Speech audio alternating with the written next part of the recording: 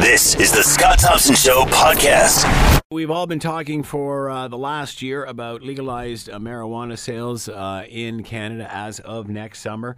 Ontario, and of course, just last week we were talking with the head of the Police Chiefs Association of Canada, talking about how they don't think they're going to be ready for all this, and there needs to be some more intense work done on it.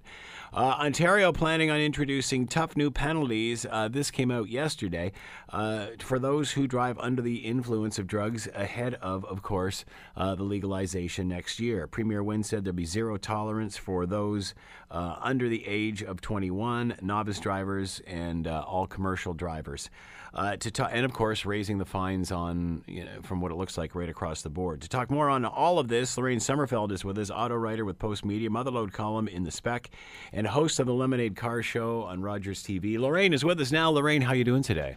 I'm good, and Lemonade is now on CH and Bloomberg. We've moved from Rogers. Look at you go. Well, let me make that correction right now. So I saw we tried to get you on to talk about your Motherload column a while back, the one about the parents and the cleaning the house. Oh, really? Yeah. We're kind of going through that now. It's a weird time, isn't it? Yeah, and I tell you, parents, people my age and up, get rid of your crap. Like, get rid of it now. Yeah. Don't leave it to the chitlins to do, man. Well, see, you bring up a very good point there. Find it a home. Well, that's the problem. There is no home. Well, I mean, Kijiji and Craigslist, and I had an auctioneer contact me yesterday. It's like, you can try and do this, but I think what people need to understand, older people, it's not, you can't be picky. Like, no. if the place that puts on school plays, your little theater, wants your dead husband's clothes, let them have them. I mean, just wow. They're going to end up at a tip. Well, it's true. Blunt, it's true. I know a woman has 5 sets of china. She hates china. Yeah. It's something to be concerned about, but it's another topic. We'll talk about it another time. Yep. All right, no, it's your fault, not mine. I know. It's the talent that's oozing out of your body, and it's coming in all directions, and I just try to grab onto what I can here. What are you driving right now? Here's another one. Well, this can crack you up. I just spent a week in Italy, and I was driving a Dacia Duster. Wow, a Duster. Which got a lot of awards as the best budget car. So where in Italy were you? Northern, up in the mountains. Nice. The house up there. Oh, my God, it's spectacular. The driving there, crazy good. Yeah, unbelievable. All right, so obviously police chiefs said last week they're not ready. Ontario introduced laws. Your thoughts on all of this? Okay, well, they've actually had roadside cops they're considered experts by the Supreme Court. They've had these in place for years, that another cop can call one of these DROs to, ascertain if you've been smoking drugs or snorting coke or whatever. And so this is not news to the cops. They've already been looking for this and implementing it and felt fairly confident in their ability to do that. They can haul you in for a blood test. They started testing drugalyzers, they're called, which are in use in a lot of European countries, all over England and stuff. They did pilot tests with those within the past year. They're accepting those. They'll be here too. So it's a spit test. So actually, I'm not buying it that the cops aren't ready for this. The cops have been ready for this, and if you think you're putting anything over on them, you're not. You know what? That's a question that I had for the head of the chiefs of police. It's like, well, what have you been doing up until this point? Because, it's not like, people are going around and this is an issue. So, this isn't new. This isn't new at all. It's not. And if I say to a cop, is this a shakedown for more money for your budgets? They'll say, of course it's not. If I say to them, have you not been already catching people out for being under the influence? They say, of course we have. So it's like, pick one. Because I know they're doing their job, and they've been, laying charges for this. And, I think they're all programmed politically to say something that will get them more money or power, including, I'm reading, a right-wing politician is saying, "Oh, this is just terrible news, and it's going to cost all this money." And it's like, no, we're already doing it. We're already doing this, and guess what? People are smoking pot anyway, and these spit tests, the ones in Europe anyway, they are looking for the top 8 street and pharmaceutical drugs. So it's not just about pot and coke. It's about all these other things that we put in our body. Well, and exactly, and you look at the opioid crisis and things that are happening with young people and chemicals. It's it has to be a very broad brush, that's for sure. Well, it does. And to get all up in arms over pot which it's like if your kid's been smoking or drinking beer or smoking pot, the cops know. Yeah. There's level. And to me, the big thing in this news is the commercial driver's angle. Going for zero tolerance for booze and pot. We've never cracked down on the commercial thing before, and I'm like, whoa, that's like bearing the lead. That's again, that was my next question to ask you about the law. Speaking of Italy, we were there this summer and talking to a driver who was driving us around, and that's what he said. He said, I can't have anything. If I have anything, because he's a commercial driver, he will lose his license. Yeah. So what are your thoughts? What are your thoughts on the new laws that are implemented? The more fine thing, higher fines, of course, we always do that, and I don't see anyone's going to argue with that until they get caught, and then the lawyers are going to make, a killing as usual. We have to get from here to there anyway. People, I'm not all worried and freaked out about pot being legalized, and I really think if you take a measured view of this, you brought up the opioid problem. We have a lot more problems on our roads than we want to admit, and it's time to put some words around them and to delineate it and decide what we can, function with and what we can't. We've got people taking 3 or 4 different, pharmaceuticals that are mixing together. And making them batshit nuts. You bring up a very, very valid point because, again, all you have to do is listen to the news every night to know that there's a huge opioid crisis in this country. And, again, it reminds me of when beer went in grocery stores. Everybody thought we were going to hell in a handbasket. Nothing happened. It's like we're sort of missing, we can't see our nose for our face, so to speak. We're missing the point. And the thing is, alcohol remains a stubborn problem. And what's passing alcohol is phone use, distracted use, and texting. So you can be sober, stone sober, but you're texting, and you're more dangerous than the drunk beside you, who is at least trying to drive straight. Right. Yeah, exactly. So, come next summer, where do you think we'll be? What do you think? Say I don't know what the rollout dates are for this, but say it is July 1. What will be the major concern be by, say, that Labor Day weekend? How will we have looked back on the first 60 days? I think the cops are already going to have the equivalent of a breathalyzer on hand in their car if they want to use it. They're already trained to spot for, lots of things. This will give them at least a roadside test because people need to be told this is what we're going to court with, not just someone's opinion. So we're going to see, everyone's going to know that for the most part that cop car is going to have a thing that will measure what's in your body. And if not, we're taking your blood, and you can't argue. And the laws have got that bulletproof back door in it, so you can't argue. And frankly, if you want to go do that, stay home. And get off my road. Well, and again, we also have to tell our kids the same thing. Yeah, it's not like anything different than it was for alcohol. Do you think that first 6 months there will be confusion, there will be issues with the law, there will be challenges that need to be addressed? Oh, for more than 6 months, and again, the lawyers are going to have a field day with this one. There's going to be a lot of people paying an awful lot of money to argue.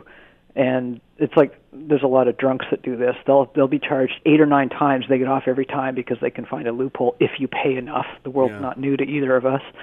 For the most part, I think people should just be logical and sane. And if you don't smoke dope, don't start. If you do, and it's legal now for some personal possession, I don't smoke dope. But everything is just be reasonable. If you're impaired, don't drive. If you're tired, don't drive. These are all forms of impairment. Just stay home. Are you concerned come next summer? I'm not. I'm really not.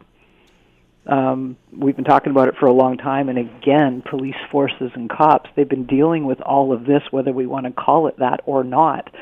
And that's why they started using the term impairment. Years ago, they say impairment, and that can be sleepy drivers, drunk drivers, dope drivers, pharmaceutically aided drivers. They've been using the term impairment, trying to get us away from just saying drunk, because they know impairment can come from a lot of different places. Now we're just calling it something. Lorraine Sommerfeld has been with us, auto writer with Post Media, Motherload column, the Hamilton Spec, host of the Lemonade Car Show, now on CHCH. There you go, Lorraine. Thank you. Thank you for the time, as always. Much appreciated, and enjoy. And if you ever need a co-pilot to go to one of those faraway places and play with great, big, expensive cars, you know where to find me. I had a McLaren in the driveway 2 weeks ago, Scott. All right, you enjoy. Living the life, that's for sure. That is Lorraine Sommerfeld. All right, let's bring in Caroline Swinson. She is with MAD Canada. Get her take on all of this. Hello, Caroline. Thank you for taking the time today. What are your thoughts on these new laws that have been unveiled? The new legislation? Well, there's some things that we have been saying need to be in place before July 1 of next year. Because we know that the incidences of drug-impaired driving, particularly cannabis, is likely to go up after July the 1st. And so the legislation, certainly the provincial legislation that was brought in yesterday, which says that people driving under the influence of drugs will be treated the same way as people driving under the influence of alcohol, that needs to be in place, and there is also federal legislation that needs to be in place as well before July 21st. Before July 21st. The federal government needs to bring in Bill C-46. That was my next question: is should the federal government be rolling out what their plan is before the provinces can sort of adjust theirs to it? Well, I think with federally, we know what the federal government is doing is going. They tested a roadside test that tests saliva for the presence of drugs. The federal government needs to approve that test. They need to set the per se levels for the level of cannabis that's allowed in people's systems, and they've got those levels. And they need to give the police the authority to do that. And the other piece of Bill C-46 is mandatory screening and allow the police to demand a breath test or drug test. And so those are things that are currently being debated, and we are saying that they must be in place, preferably this year, but certainly before July 1. Are you confident that they will be in place by July of next year? I think so. We've been working really hard on it, and there is support for it. So we are confident that will be in place. How does MAD feel generally about this legalization? Well, legalization is not, it's not, we looked at the situation, and that was obviously something that the federal government was going to go ahead with, and there was nothing that we were going to be able to do to change that. So what we have looked at is minimizing the risk, and which is why we've advocated for the zero tolerance, zero drugs in somebody's system to until they pass the 22nd birthday. Same for alcohol. We lobbied for that with young people because we know that those young people, the 16 to 19-year-olds, are way overrepresented in the number of fatalities on our roads. So we know that that's a high-risk group, and so therefore that legislation needed to be in place. And most of the legislation that is in there are things that we have recommended. Do you think this will be as easy? Not that it's been easy, but certainly what we should do. Doing it is one thing, but what we should do is easy.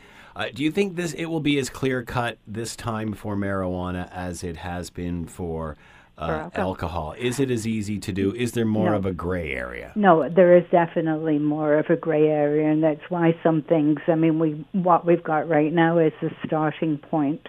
But I'm sure that as things go, things will need to be changed because we don't really know exactly how things are going to work until it's in place. And what we can do right now is put as many safeguards in as we possibly can, and also to do the education with people, education for youth. We're developing PSAs that have to do with smoking marijuana and the cannabis, the dangers of doing that, the effects of that it has on people, dispelling some of the myths, such as all those people out there that say they drive better when they've been smoking cannabis. These are things that we will be doing some education, and I think different levels of government will also need to do some of that education. What are your thoughts on, obviously, this is heaviest on young drivers and those that are coming up through the system. Yeah. What about the laws surrounding commercial drivers? Your thoughts? Well, anybody who's driving a commercial vehicle has a higher level, has a higher standard. I can see that there be some difficulties in that with the cannabis, and I looking at this scenario with that and the people who are given prescriptions, I think is going to be a difficult one to do, and I'm not sure how that will be addressed, but I can see that as being an issue. But overall, I think anybody who's driving a commercial vehicle that is out on there putting other drivers at risk should have zero BAC for anything. Did these laws that the Premier announced yesterday, did they go far enough? Well, I think right now, there are people who say we should have zero tolerance for everything, but the political will for that is probably not there. And so I think that what the provincial government has done is aligning all those penalties. They've increased the penalty. They've increased the fines for some. They've got license suspensions, vehicle impoundment. I mean, we have pretty strict laws right now. We just have to get people to understand that, and to understand that it's just absolutely not acceptable to either drink, take drugs, and then get behind the wheel of a car. Do you think? What do you think life will be like 1 year from now? 1 year. Oh my goodness. Well, you know what? If it looks at, if you ask me the question this time next week, we've actually got somebody coming in. We have a MAD conference this weekend, and somebody is coming in who is going to talk about what Washington before and after, and it's going to be really interesting to see what he has to say. But I mean, in reading reports that have come out from Colorado, which are varied, but generally speaking, the number of impaired incidences with with the cannabis have gone up. And I was just reading this morning, though, there was a study that the Traffic Injury and Research Foundation did in 2013, and 44.5% of drivers' fatalities there were drugs involved, 31.6% alcohol, and the most common drug is cannabis that's in that. So the drug situation is overtaking the alcohol situation. We had a caller just to ask, in regard to consumer vehicles, what if they're personally owned? That wouldn't change anything, would it? And if it's a commercial vehicle, it doesn't. I don't think it matters who owns it. If it's a commercial vehicle that's being driven, the driver's zero. How much can we learn from other jurisdictions that are a bit ahead of us on this? Well, I think we can learn by probably looking at the mistakes that they've made, and we've looked at that, and certainly the focus of our conference this weekend will be looking at changes and looking at Saturday will be specifically with Washington what has happened. But whenever we're looking at changes, we do look at what's happened in other parts of the world. When you see where the U.S. is or other parts of the world right now, specifically with the U.S. because they've just gone in that direction, is there anything that stands out? What has been their biggest challenge? Well, I think the biggest challenge with drugs is there is no easy. With alcohol, you've got a roadside breath test, and that is simpler than it is more difficult with drugs too, and it requires different skills with the police officer. That you need police officers who are specifically trained with drug recognition experts, whereas with a breathalyzer, a police officer can make a demand for breath, and immediately they've got that result. And so there is a test that will, a saliva test, that if it's approved, they will be able to use that at roadside. But then you have to then go the next step and take a blood sample. So it's more complicated dealing with drug impairment. But that's why we need the people trained, the police officers trained to deal with it, and we need those tests in place. Carolyn Swinson is with us, Mad Canada. Ontario, of course, introducing tough new penalties for those driving under the influence ahead of legalization of marijuana. Carolyn, thanks for the time and insight. Much appreciated. You're welcome. Thank you. Drive safe. You're listening to The Scott Thompson Show, weekdays from noon to 3 on AM 900 CHML. U.S. President Donald Trump spoke at the United Nations today, warning that the U.S. will be forced to totally destroy North Korea unless Pyongyang backs down. He also called Kim Jong-un, the leader of North Korea, Rocket Man again, saying he was on a suicide mission. Here's a clip from the big speech. The United States has great strength and patience, but if it is forced to defend itself or its allies, we will have no choice but to totally destroy North Korea. Rocket Man is on a suicide mission for himself and for his regime. All right, let's bring in Michael Diamond, conservative political pundit. He is with us now. Michael, your thoughts? At one point, we'd see two different Donald Trumps. One that was presidential, speaking at things like the UN. The other, the Twitter fair. Are those lines fading there? What were your thoughts on this? So what we saw today, I think, was the presidential Donald Trump. In that he stuck to a script. It was generally measured, with parts of Donald Trump having edited the speech someone else wrote for him, with Rocket Man, where I'm just glad he didn't break into a spoken word version of Elton John's song Rocket Man like William Shatner recorded many years ago, although many may think that would be an improvement. But overall, I thought this was a good speech. It was the speech he had to give. And, Rocket Man, let's put it this way.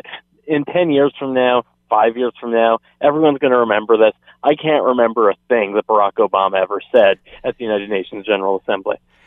So was this unpresidential or much needed accountability? Some pretty tough talk. Well, it wasn't the most presidential speech, and that's fine because the United Nations needed to hear that. They needed to hear that they're bloated, that they're ineffective, and that their host and their number one supporter or financial backer, one of the number one financial backers, and one of the founders has had it. And I think that was an important message, and hopefully they'll reflect upon that because it's time that there's major reform at the United Nations. What about reaction in the audience? It was interesting while the speech was going on. I got to see bits and pieces of it where they would pan to the crowd and you could see either people accepting of what he was saying or not very accepting at all. Well, and that's just, the United Nations, because there's going to be a lot of folks there who definitely agree with the president, and then there's going to be the abusers, the leeches on the system, and also just the social liberals who were never going to accept anything that this president said. He could have come out there and walked on water, and they'd complain he couldn't swim. So he was, with them, that's a no-please crowd. So really that he had any sort of head nodding and agreement is somewhat remarkable. How will the world, how will allies and enemies view this? It's just repeating what he has said for a very long time, and that organizations like the United Nations and NATO have always been in his crosshair. So from that, they're going to have to take him seriously. Now, on the things on North Korea, that's a fairly stark contrast from the Donald Trump of the campaign, who wanted less intervention. So for those neoconservatives in the Republican Party who were never comfortable with Donald Trump, this has to be a bit of a breath of fresh air, and also for allies around the world who are worried that we'd lose America's leadership. Will it unite the United Nations? I mean, again, he basically gave them a good scolding. How will they react? They should react and because what he said was true and important for them to hear. But I think your point is well taken, that this will, for an organization like the United Nations, for an organization that's comprised of dictators and awful regimes, nothing can galvanize them more than Donald Trump. As you have said, either you like him, you hate him, you're a part of his base or you're not. Most can't get past Trump's persona. If it was another leader giving this same speech, maybe minus the Rocket Man editorials, how would we view this? Well, it's funny because George W. Bush would have given a similar speech. He appointed John Bolton to the United Nations, one of the most anti-United Nations public figures in the United States, and he made him ambassador there. So George W. Bush wasn't immune to the tough talk on the United Nations, and he also wasn't immune to tough talk on countries like North Korea, who he added in his State of the Union address to the axis of evil. So he wasn't that different. You wouldn't call him Rocket Man, but axis of evil is pretty hard hitting. But so it was a slightly more presidential tone than what we got with Trump, but a similar message. And George W. Bush was mocked by the elites at the United Nations and around the world. So I think it's really what it comes down to is when there's a Democrat in the White House, the rest of the world loves the American president, just like they love our selfie prime minister. When there's a Republican, it doesn't matter what they say, who they are, they will be mocked. That being said, will people look back at this time and say Trump, as ironic as it is, may be what America needs right now? You know, I actually think so. And he quoted in this speech, he quoted two presidents who I greatly admire. One was Harry Truman, the other was John Adams. John Adams, by the way, there's an inscription in the White House that says, "May none but honest men inhabit this house." So I think he'd be turning over with some of the mental gymnastics Donald Trump plays in his speaking. But Harry Truman's a good example of someone who at the time was looked upon as someone who was unworthy for the office, unfit to lead the world in a dangerous time. And today he's looked back upon as one of the greatest presidents who actually, through the Marshall Plan, helped save the world. So I think, Donald Trump's tough talk at the United Nations hopefully will impact some change. And in 50 years from now, we'll reflect upon this, hopefully, that he was the man who kick-started that change and helped save an institution that has a role to play in the world, but has lost its mission. Republicans must be just biting their lip, hoping he would just stop the lunacy and continue on this sort of path without the editorial. If that happened, they'd be on their way, wouldn't they? Oh, absolutely. I mean, especially you have the Republicans like John McCain and Lindsey Graham, who really lead the neoconservative faction of the party, the National Conservative Republicans, as some of them call themselves, and they've been waiting for Donald Trump to start talking like this for a very long time, but in that message, that important message to North Korea, it just gets muddied up with the use of Rocket Man, which just is bizarre. So let's analyze that. What the fact is, as soon as you take that platform, as soon as you take that audience, and you start using names, whether it's Rocket Man, and I'm sure many of them were smirking underneath their astonishment as well. What does that do to the level of conversation once you start using names like that? Once you, even to say that they're on a suicide mission or whatever, that's one thing. But to call someone a name, how does that take the edge or add the edge to this speech? Oh, even the fire and fury from a few weeks ago was more measured language and made more sense and was more statesmanlike than Rocket Man. So it definitely reduces the level of dialogue at the United Nations. But that said, a lot more Americans are going to remember the speech. A lot more Americans are going to tune in to hear what the president said today, and that's not a bad thing. Can he win over that group the way he has won over his base? I mean, when he starts using words like Rocket Man, obviously he's taking something out of his own personal playbook there. How will that fly on the world stage? We know how it flies in North America. No, it won't. It won't fly on the world stage. It won't make him any friends with the United Nations. But what it will do is it's going to remind his base, those folks who loved him, as he said, he could go shoot someone on Fifth Avenue and they'd still vote for him. It's going to remind them of the character that they fell in love with, probably well before he entered politics for many of them. And then for the Republican base, for the neoconservatives, the national security Republicans, it's going to demonstrate to them that the president, the leader of their party, is more of an ally to their priorities, to their main concerns, than he lets on and than they previously thought. So he's going to make some friends in the Republican Party, and that matters a lot more. No U.S. president, if an American president heads into office with the goal of having better relations with the United Nations and winning a Nobel Peace Prize like Donald Trump's predecessor, that's a recipe for disaster. So is what he's doing, I mean, obviously, and he stressed this in his speech, that, it's like you guys got to take care of your countries, take care of your citizens, and then the world will take care of itself. So is this his scenario, although appealing to his base, is this helping things on the world stage? Is this helping the situation, for example, in North Korea? Well, it should, because the rest of the world needs to step up to North Korea as well. South Korea and China, especially China, need to play a leadership role in this. It can't just be the United States, and that's his point, that the rest of the world needs to, and that he was elected for the advancement of America, to make America great again, as he said, not to make the United States great, not make the United Nations great. That's his job. That's why he won. That's why he beat 16 highly skilled politicians in the Republican nomination. That's why he beat the inevitable two-time president of the United States, Hillary Rodham Clinton. And so he can't forget that, and he needs to let them know that he's not going to forget that. The rest of the world needs to, there's nothing wrong with having a president who wants to make America great again. And the rest of the world's leadership should realize that there's nothing wrong with them standing up for their country's interests. Well, it's as we've said many times, Michael. It's usually just him shooting himself in the foot. That's the problems that have been started in the Donald Trump White House. Michael Diamond has been with us, conservative political pundit. Michael, as always, thanks for the time. Much appreciated.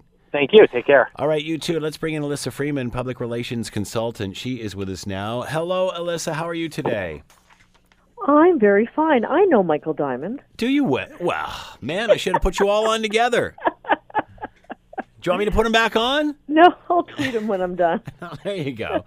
So what are your thoughts on this speech? I was going to talk about this with Michael, but I just didn't get to it. I listened to part of it online, and then I watched part of it. And while I was listening to it, it seemed different than when I was watching it. How much is it that people got to get past the persona of what, the personality that this guy is, the jerk that he can be, area that he is? You take your pick, and the presidential Donald Trump. What are your thoughts on this? Well, let me say this: in every politician's life, there is a crisis, and that crisis will either make you or break you, and in some cases, it can define you. So when you look at 9/11, that is what defined Rudy Giuliani's reign over New York. That sort of elevated him into a different stratosphere as far as what a politician is. When President Obama, when they captured Osama bin Laden, that elevated him into a certain stratosphere. So when Trump is now in this environment, which is very serious, which is the UN, and we all have sort of our opinions on how effective the UN really is. When I watched him, to your point, and I watched him very carefully, he really used it as a presidential pulpit. There is no doubt. With the one time where he called Kim Jong-un the Rocket Man, which I must say I kind of find a little funny, but most were smirking, but again, is that the forum for that? Yeah, but it kind of suits the guy, right? It does. So call Kim Jong Un the Rocket Man. It's kind of like, well, yeah. I noticed that he really used it as a presidential pulpit. He really did not veer off his narrative. He was there to give some very specific points, and he did. And I think, to your idea of just listening to his voice versus watching him, you do get another impression. Like, did you feel that he sounded almost like a regular type of presidential, Yep, exactly. Did you not feel that? Absolutely. I watched the first part. I listened to the second part, and I thought, wow, this sounds pretty good. But when I'm watching, I'm going, oh, man, because he's acting like Donald. And the drag is whether Donald says something right or wrong, people go in with a perceived opinion either way, and he's got to get rid of that to be effective. And that's the way he's led the first part of his tenure. Now, will that change? Will we see less of the goofiness and more of just a stern talking president? I guess remains, we'll wait to find out in all of that. But, as I'm sitting listening to it, I'm thinking he's saying things about the UN that needs to be said. Well, I agree. And I think that this is why people voted him in. Even those who are not necessarily his base, they really wanted a tough talking president when it came to issues like North Korea. And this is what they got. So when you look at that, when you listen to, him and you listen to his narrative and you listen to his tone of voice, this is more what people thought they were going to get across the board. Yeah. So when you say, oh, is this going to get rid of the goofiness and the silly tweets? No, absolutely not. I mean, what you see is what you're going to get for the next 4 years. But when you're given an opportunity, and I hate to use this as an opportunity, but it is. I am sure from a communications point of view, his staff gathered around him and said, okay, the way you handle this can literally wipe away all your transgressions and all the other, things and issues that have cropped up that continue to bog you down. This can wipe away all of that. Now, that isn't necessarily true, but I'm sure that's what they told him, and I am speculating here. But, he, having been told that, and having probably been told that the eyes of the world are on you, and they are. Yep. And if there's something that Trump loves, it's when he has all the attention. And he knows that this UN speech is going to give him all the attention he has ever wanted. So, unpresidential or much needed accountability? Much needed accountability. I don't think he was unpresidential in this case. Not at all. I mean, when we have to maybe wipe North Korea off the map, and, a lot of these really hard charged words that he was using, and nothing, there was no mincing of words, there was no diplomatic speak, there was no pussyfooting around the fact. Yeah. But this is what he said. And I mean, the only time when he sort of made a bit of a veiled nuance was when it's unconscionable that there are countries, I'm talking about you, China, by the way, that continue to trade and do business with North Korea. And you knew, listen, people probably had all the networks probably had a copy of this speech, because as you watched it, he would talk about the North Koreans, they would pan to the one guy that was still in the audience. When he was talking about the Chinese, they would pan over to the Chinese delegation. So really, there was a lot of drama around this. Mm-hmm. And it was a 41-minute speech. So there was no droning on and on. It was well written, and it was very succinct, and we are left not with a shadow of a doubt of where he stands on these issues. How will the world view this? Well, I don't know about the world, but I know about me. And it's tough talk. I think that, what you said, that the UN does, what was said about the UN is something that is often needed to be said, but everybody's been afraid to say it. Although I will say that Nikki Haley does talk tough about what goes on at the UN. She's very tough talking about that. And I think it's frightening. But it's different. It's different when than when the chief does it, when the main guy. Well, does 100%. But the fact that she has never veered from their message on how they view the UN, and then for Trump to come in and basically say, "Okay, we are still aligned on this narrative," and now that we're talking about North Korea, there's no way I'm veering from it at all. Well, and you bring up a valid point, because with North Korea, with terrorism, the UN is needed, theoretically, in the way it was started, more now than it ever has been. And, I think he pushed that with saying, you guys got to start taking care of your own people. And then if we have strong countries, we can take care of the world. It seemed to be a very interesting message that I wonder if it was another leader delivering it, if we would look at it differently. I don't know. It would depend on what leader. There are allies, or even person, not a leader. Yeah. There are allies who think the same of North Korea, and I think that if it was going to be done differently, I don't think that there would have been really hard charged words. Wipe off the mat. Something drastic will need to be done in order to stop this tyrant. So. Would they have used all of those words? Maybe not. Would they have sort of had a lot of diplo speak around it that, we will have to take action? It probably would have stopped there, Scott. Really, it would have.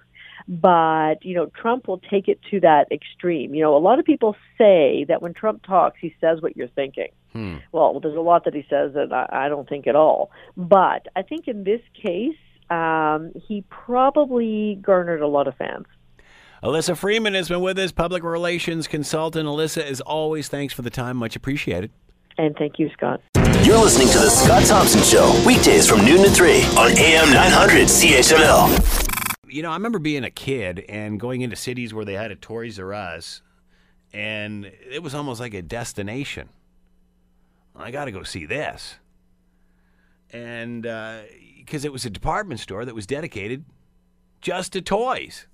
whether you were even going to buy or not. You just go in to check it out and just look at the magnitude of the whole thing. Well, Toys R Us has declared bankruptcy in the United States and have yet to file here in Canada. How do you explain this? Is it a typical story of retail succumbing to online business? Is technology the issue here? Let's bring in Ian Lee, Sprott School of Business, Carleton University. He is on the line now. Ian, thank you for taking the time to join us. We appreciate this. I thought this was a bulletproof brand. What happened here?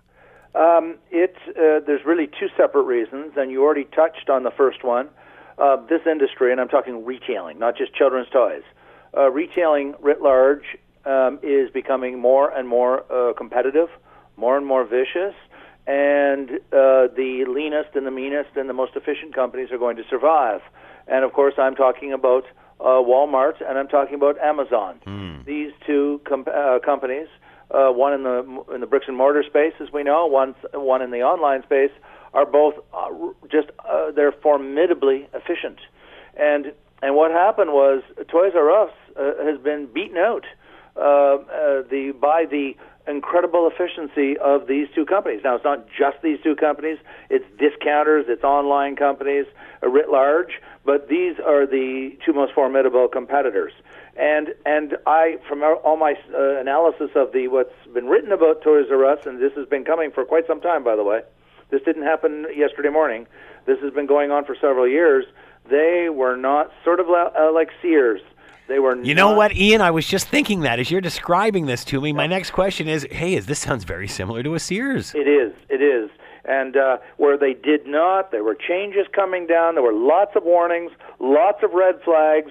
This wasn't something where, they woke up one morning and everything was hunky-dory and everything was fine and they were doing well, and then kaboom, all of a sudden they failed. Not so. They've been deteriorating, declining for years.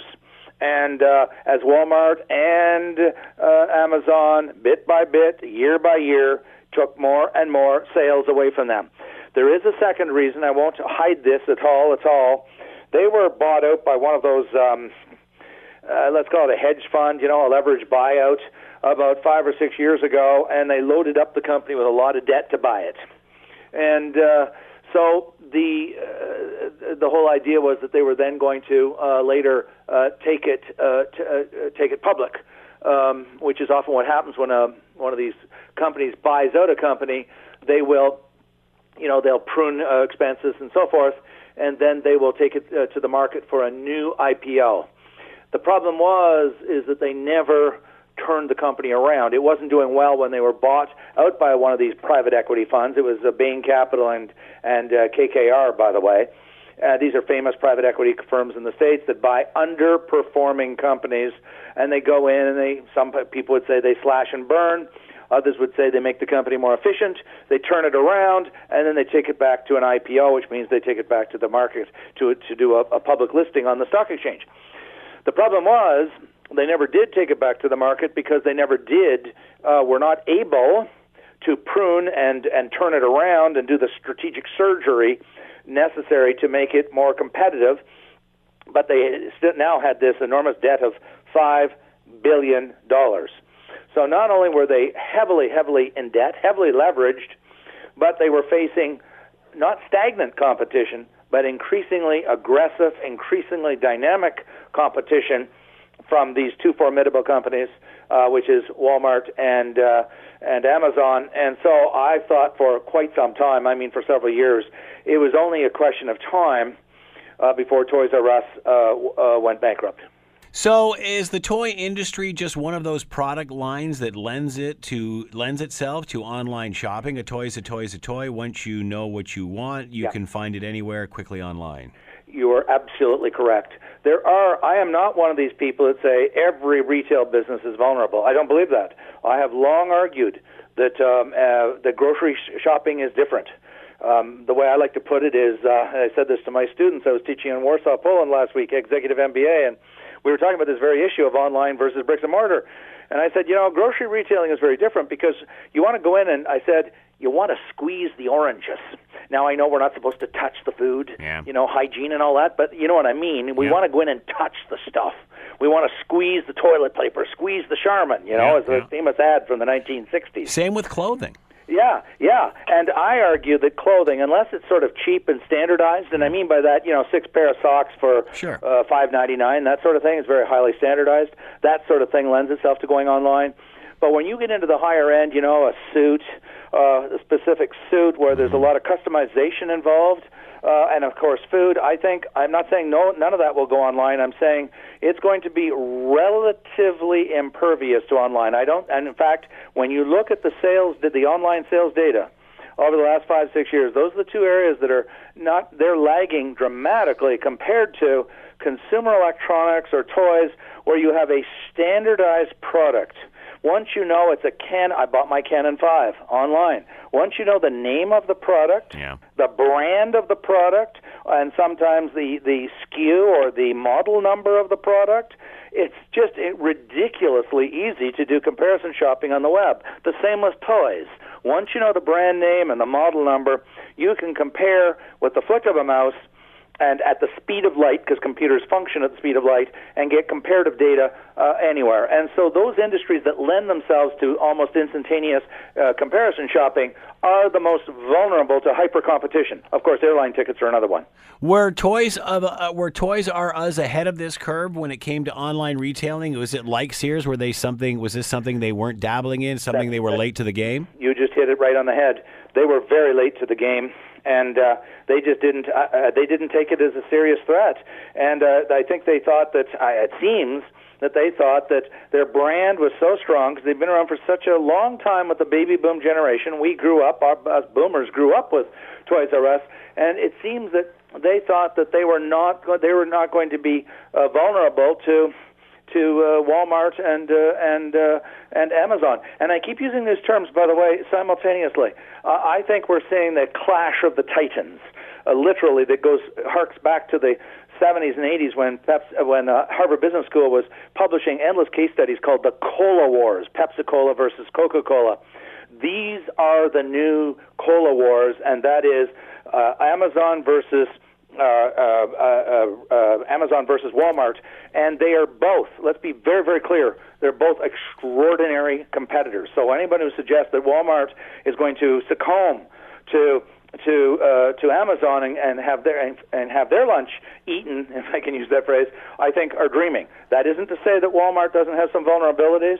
They do, but these two companies on the bricks and mortar side and the online side they're just killing everybody else, and Toys R Us is just the latest example. Is Walmart's online presence where it should be? They say, in fact, I've read the annual report where they actually gave their management analysis of their own strategy, and they acknowledge that they have been slow to really dominate in that to get ahead in that space, but they are in typical Walmart fashion. They have realized that they are behind the curve, and they are putting all kinds of resources into it. They just bought a company to integrate in to the Walmart that's going to look after. They're going to use as their loggerhead for online shopping, and and of course they have the advantage of ship to store, right? So you can ship and pick it up at the store, and they can pretty closely match the Amazon delivery. So my answer to you is that they were behind the game before, but they're fast picking up.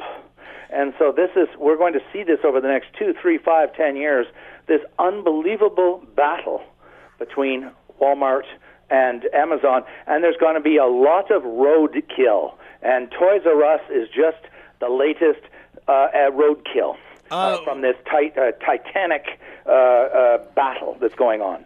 Toys R Us, a worldwide company. How come this just seems to be a North American issue, or is it spreading? My understanding is that the stores outside of North America, and I mean by that Canada and the U.S., of course, are not included in the bankruptcy, and I'm guessing it's because, I do not know, I'll disclose that right away, I couldn't find that information, but I'm guessing that they are franchises abroad, or they're set up under a completely different ownership structure that wasn't part of the takeover, by Bain Capital back when they were bought out. So they've got the same brand name, but there's a different ownership structure internationally that separates them from Canada and the U.S. Their stores always seem to be destinations. I mean, there's one in Times Square in New York City, and people would just come in to see these things. Yes. Is that old-time retailing? Is that old-time thinking? Let me put it this way. I don't think that retailers need to roll over and play dead. I'm actually giving a presentation. I was invited by some people at the City of Ottawa to do a presentation in January on this very question of how can retailers, bricks and mortar, respond to the online threat. And it is formidable, let's be very clear. But I'm not suggesting that all the retail stores are going to die and that all the shopping malls in North America are going to close. That's not going to happen. There is a restructuring going on, let's be clear. And in the next 3, 4, 5 years, we're going to see more stores close and some shopping malls close. But they're not all going to close. Some will survive, many will survive, but there's going to be a rebalancing of the sales, percentage of sales online versus in store. And people still like I've been out to the shopping center just last weekend, and people still like the in-store experience. I was walking in the Rideau Center, which is sort of the equivalent of the Eaton Center in Toronto, downtown Ottawa, and it was a sunny, beautiful day when everybody should be out at the beach, and the shopping mall was filled with people walking around, young people, middle-aged people. People like the social experience of going to these stores, but they've got to be given a reason to go. And so this is going to force bricks and mortar retailers to become more innovative, to make it more of, as you just put it, an experience to go there. And so again, I think that there is going to be a rebound. There is a rebalancing going on. But I'm not one of these people who say that the shopping centers of North America are doomed and they're all going to die and they're all going to close. I don't believe that's going to happen. There is a restructuring going on, though, and the weaker firms are going to get killed. They're going to, it's the Serengeti of Africa. The lions eat the weaker wildebeest, and so the weaker wildebeest in the world of retailing in North America are going to succumb. And the stronger and the more innovative firms are going to survive. Ian Lee has been with us, Sprott School of Business, Carleton University. Ian, always a pleasure. Thanks for the time. Much appreciated. Thanks very much. All right, let's bring in someone the opposite of Toys R Us. This is Michael Heddle. He is the owner of Bounty Hunter Toys and with us now. Hello, Michael. Thank you for taking the time to join us. We appreciate this. No problem. Thanks for having me. Tell everybody where your store is. We're at 118 Ottawa Street North in the Ottawa Street Shopping District. And how long have you been in business? I've been doing this about 25 years now. Store's been at this location about 5.